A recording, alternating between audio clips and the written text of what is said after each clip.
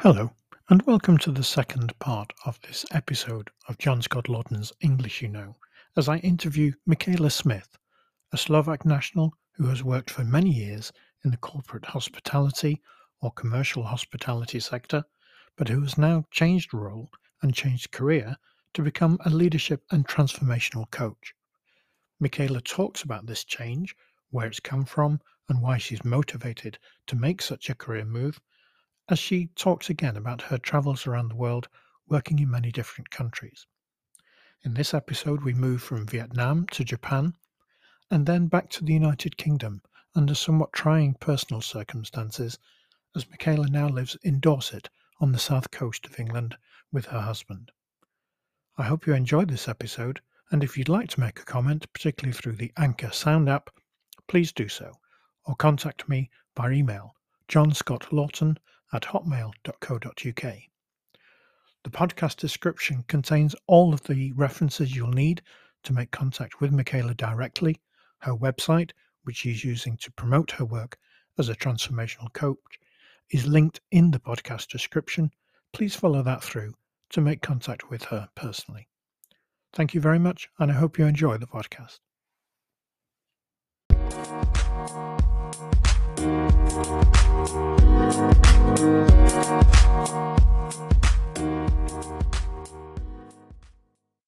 And then one of the countries I've never been to, but I'd love to because I've worked with Japanese people before. You went to Japan, so Osaka as well. Very Yeah. jealous. So tell me a bit about Japan and how much of a culture shock was that? I tell you, it was not such a big culture shock as when I came to Vietnam. So I think because I was already at that time, I was in Asia for 4 years. And obviously, I've traveled a lot. I went to visit Japan before I took the job. We went there for holidays as well. I've traveled to Singapore, Hong Kong, Thailand, in that time. And even though Japan is completely different from the rest of Asia, right? So it's Japan and then everybody else, kind of, it's a very, very different mentality and a very different culture. Still, it wasn't such a big shock as when I came to Vietnam from Middle East. So the transition there was okay because the expectations were I knew it was going to be different, very different. So that was okay, to be honest with you. So Vietnam, in a sense, had helped you strangely cope with Japan. Yeah. What but about if somebody comes to Japan to work in Japan straight from Europe or from US, many people just don't make it. Yeah, that's where the culture would be Yeah. difficult to adapt. How about language? Because obviously the script is different from Roman languages. How do you cope with wanting to access various facilities? Yeah. Did you use English or did you learn Japanese? I've started to learn Japanese, but as with all the other attempts to learn Vietnamese and then to learn Arabic and all the other languages where we stayed, very quickly I gave up on that. Language in Japan definitely is a challenge. 60% of my team did not speak English. So to kind of connect with your team, kind of connect and overcome that culture barrier, which is huge, really, it's massive, plus the language on top of it. You have to be a senior person if you really want to make an impact. And obviously you are expected to deliver results and make money for the company as the commercial leader. So it was massive 3 years, I would say. And language was a big part of it. But again, because I have traveled already and because I came there with many years of experiences by this time, you kind of adapt and you go with the flow and you find out what is the best way for that country to work. What is the best way for that team, not for me, for that team to work. And then you just listen. So this is what I've learned from Vietnam. Is like, just take the first 3-4 months. Don't do anything, just listen and observe and talk to people so that you can understand what they are like and what works in here so that I can make this a success.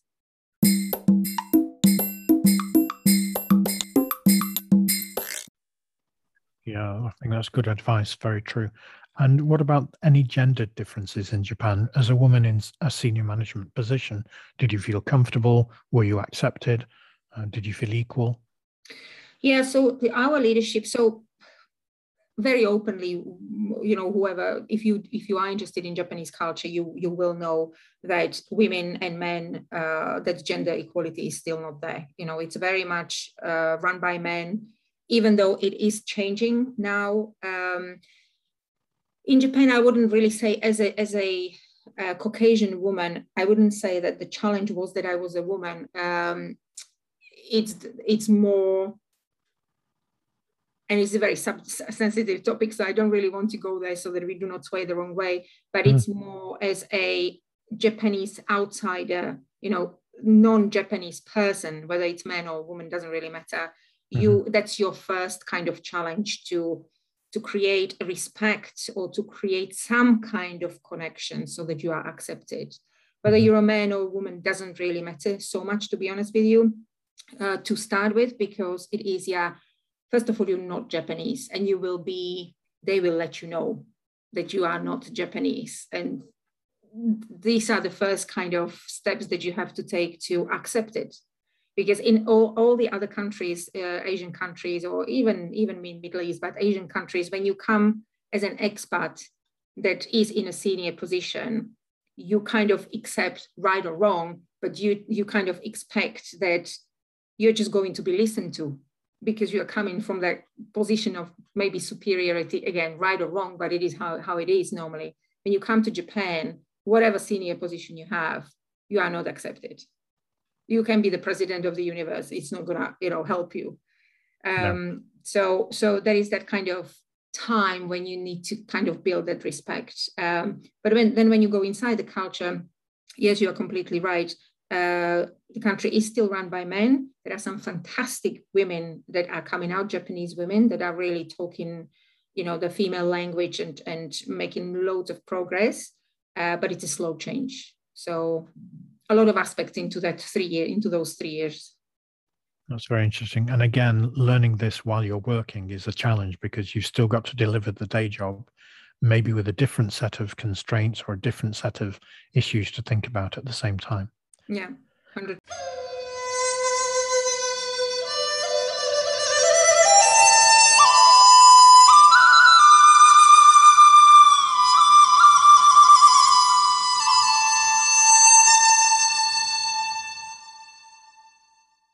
So after many years working, you returned, or you went to England with your husband. So again, chance for culture shock and culture change. How did you accommodate life in England?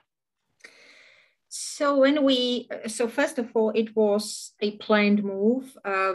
Maybe just to add to my personal situation, my hubby is 19 years older than I am. And also when we just moved to Japan from Vietnam, 6 weeks after we moved to Japan, he was diagnosed with brain cancer. Really heavy stage of brain cancer. So he forgot my name. He didn't know who I was. He didn't know where we were. So the first year in Japan, we couldn't fly back to the UK because the tumor and cancer was really so spread that he couldn't fly anymore. Luckily, I would say we were in Japan, because Japanese healthcare is second to none. It is fabulous, and definitely thanks to Japanese doctors, he's still here. Fantastic. So I planned the move back to the UK for a couple of reasons. One was that I kind of started being a little bit tired of traveling and kind of starting over again and over again and over again. And second big part of it was I wanted to bring my husband back home. Yes. And very frankly and very realistically, we did not know how long he was going to live, or, the doctors told me if cancer comes back, when it comes back to brain, there's just no way out of it. So I really wanted him to still experience his home and live in his own home country, speak his own language, be connected with his family. So and as I said, we've been married at this stage when we moved down here 22 years ago. So I used to come down to Dorset every year for holidays with him. So it felt like it was my home as well. It is my home as well. I feel like that as well. So when we got here, it just, for me personally, it was like, because he's not able to, he recovered, but he's still not able to arrange things. You know, he doesn't understand things. He can't communicate very well with strangers. He doesn't understand the context of things. So I was really relieved when we came in here. And we've rented a house for 6 months. And then while renting, we found a place to buy, which completely, you know, we just took a massive burden off my shoulders, because we are settled, we are in our own place. And it's just, this is such a beautiful part of the world, that, you know, this was the best thing that we could have done under the circumstances. So if I never ever travel again, I think I got that travel desire that I had as a kid or as a girl out of my system by now. Yeah. And you've done what you set out to change.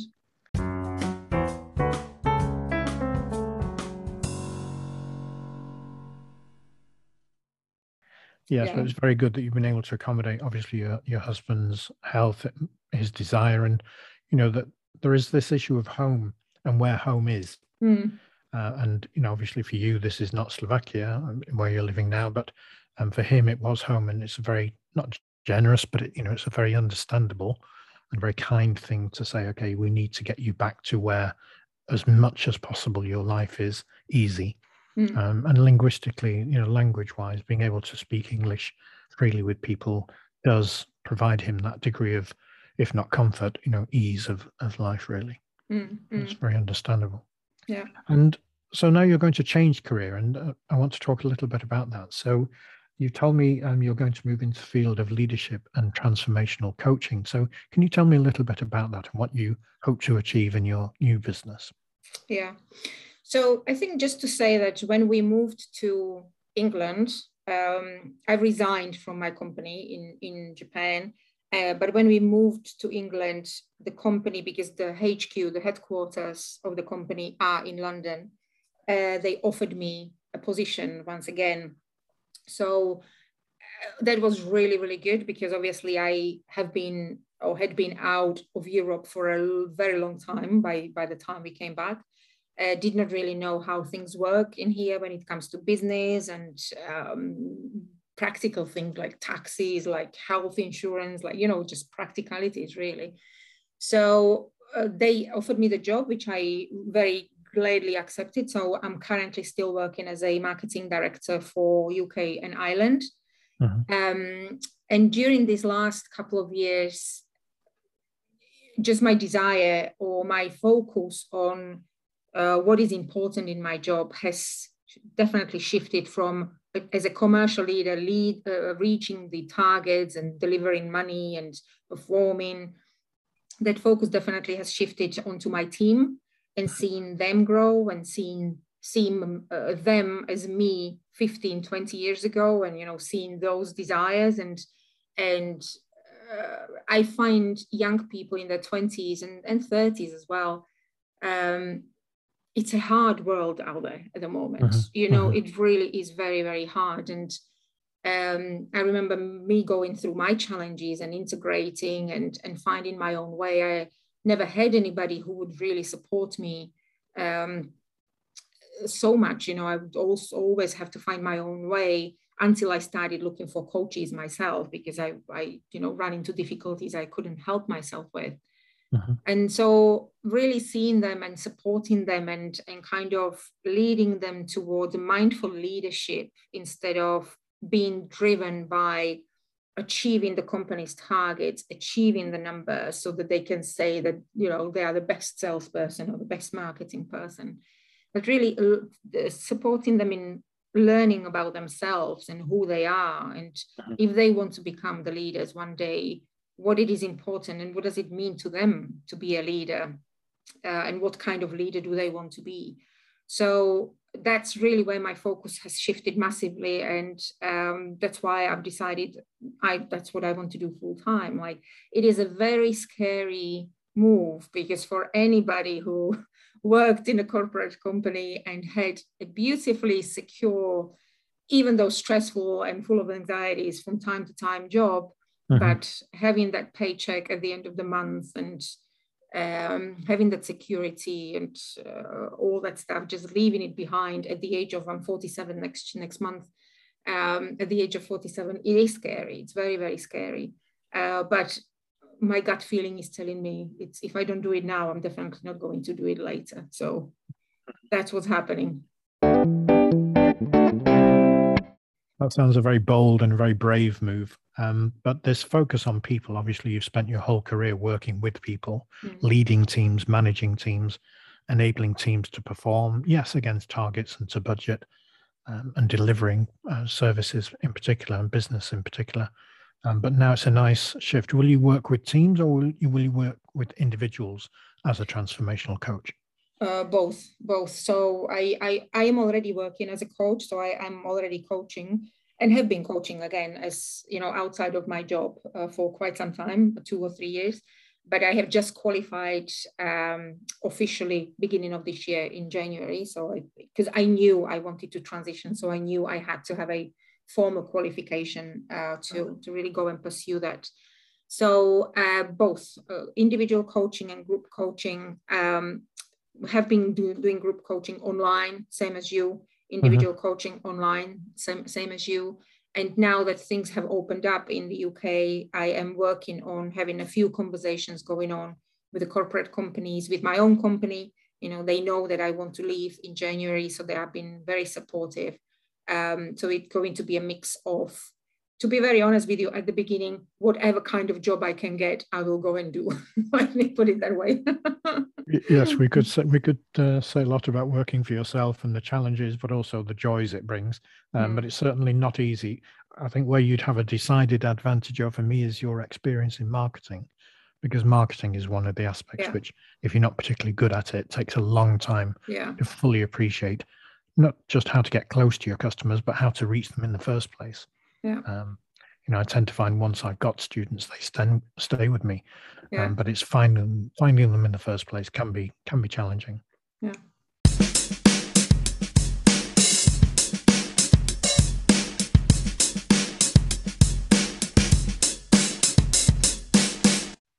So that sounds really good. What are you going to do socially? I mean, do you have enough time to yourself? Can you sort of relax and enjoy that beautiful green, hilly countryside of Dorset, which I love from the Thomas Hardy novels? If anybody reads Thomas Hardy, they will get to know about Dorset, an imaginary Dorset, but pretty much based on what he experienced living in Dorset. Do you get time to explore the Dinosaur Coast? 100%. And, you know, it really is. I do recommend to anybody who's listening, or everybody who's listening to this, just please do make time and come down to south of England. It's just such a beautiful part of the world, as I said. So yes, definitely, I do very consciously. So self-care is a big part of how I function.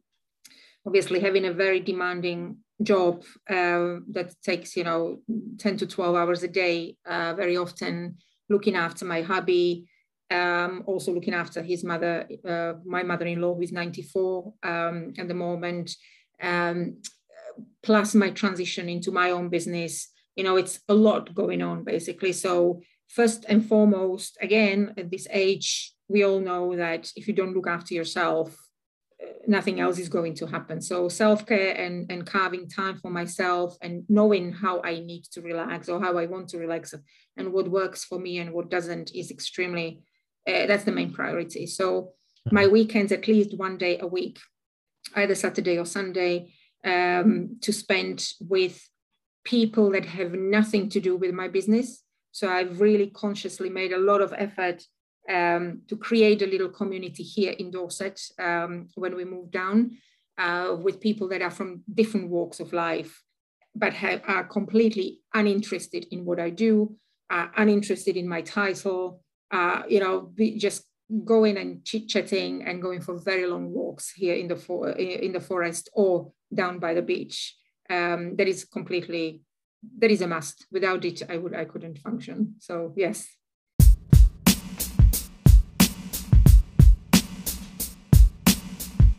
Yeah, that's again very sound advice and wisdom. My strategy, when I was in my early 50s, I rediscovered my love of football. I mean, I never lost it, but I really went for it big time.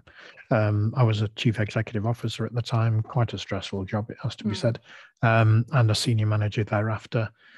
And I just felt that I didn't have a social life. I lived in a beautiful town in the middle of England, Matlock in Derbyshire, but I hardly knew anybody. I had no friends. I had no social life.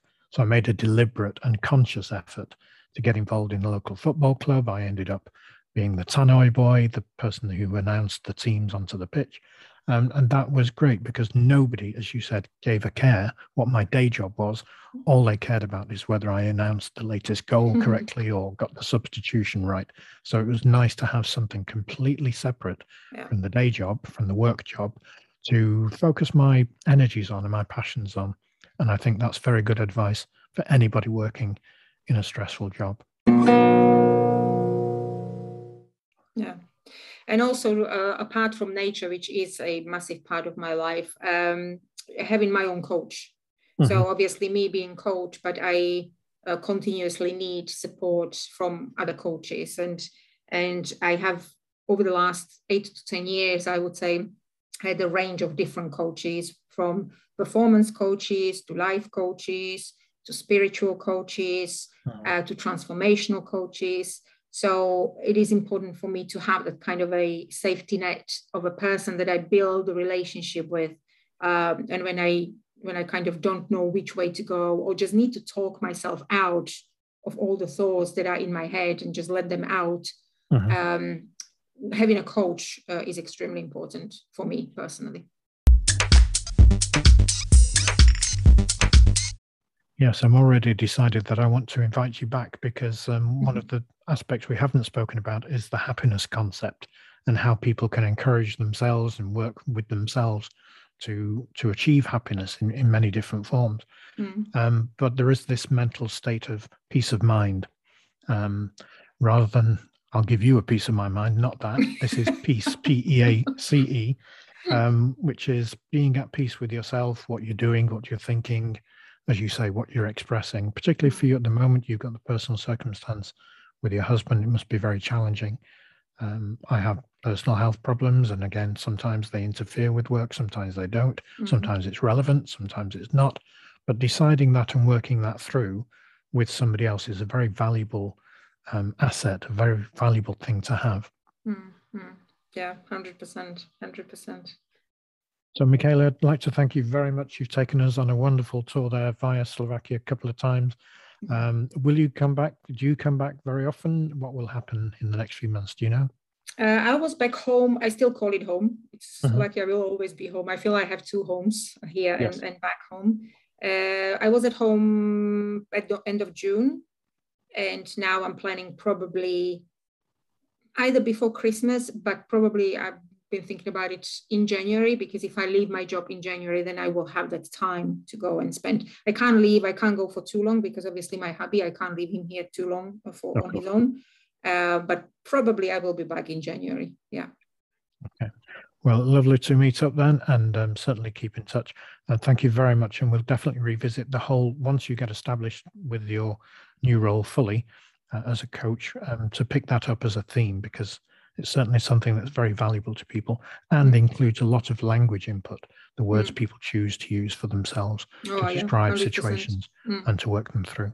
Yeah. So, Michaela, thank you very much indeed. And I do wish your husband all the very best. Thank you very much, John. Wishing you and all your listeners as well all the very best. Ďakujem veľmi pekne. Dovidenia. Ďakujem. Dovidenia. Dovidenia.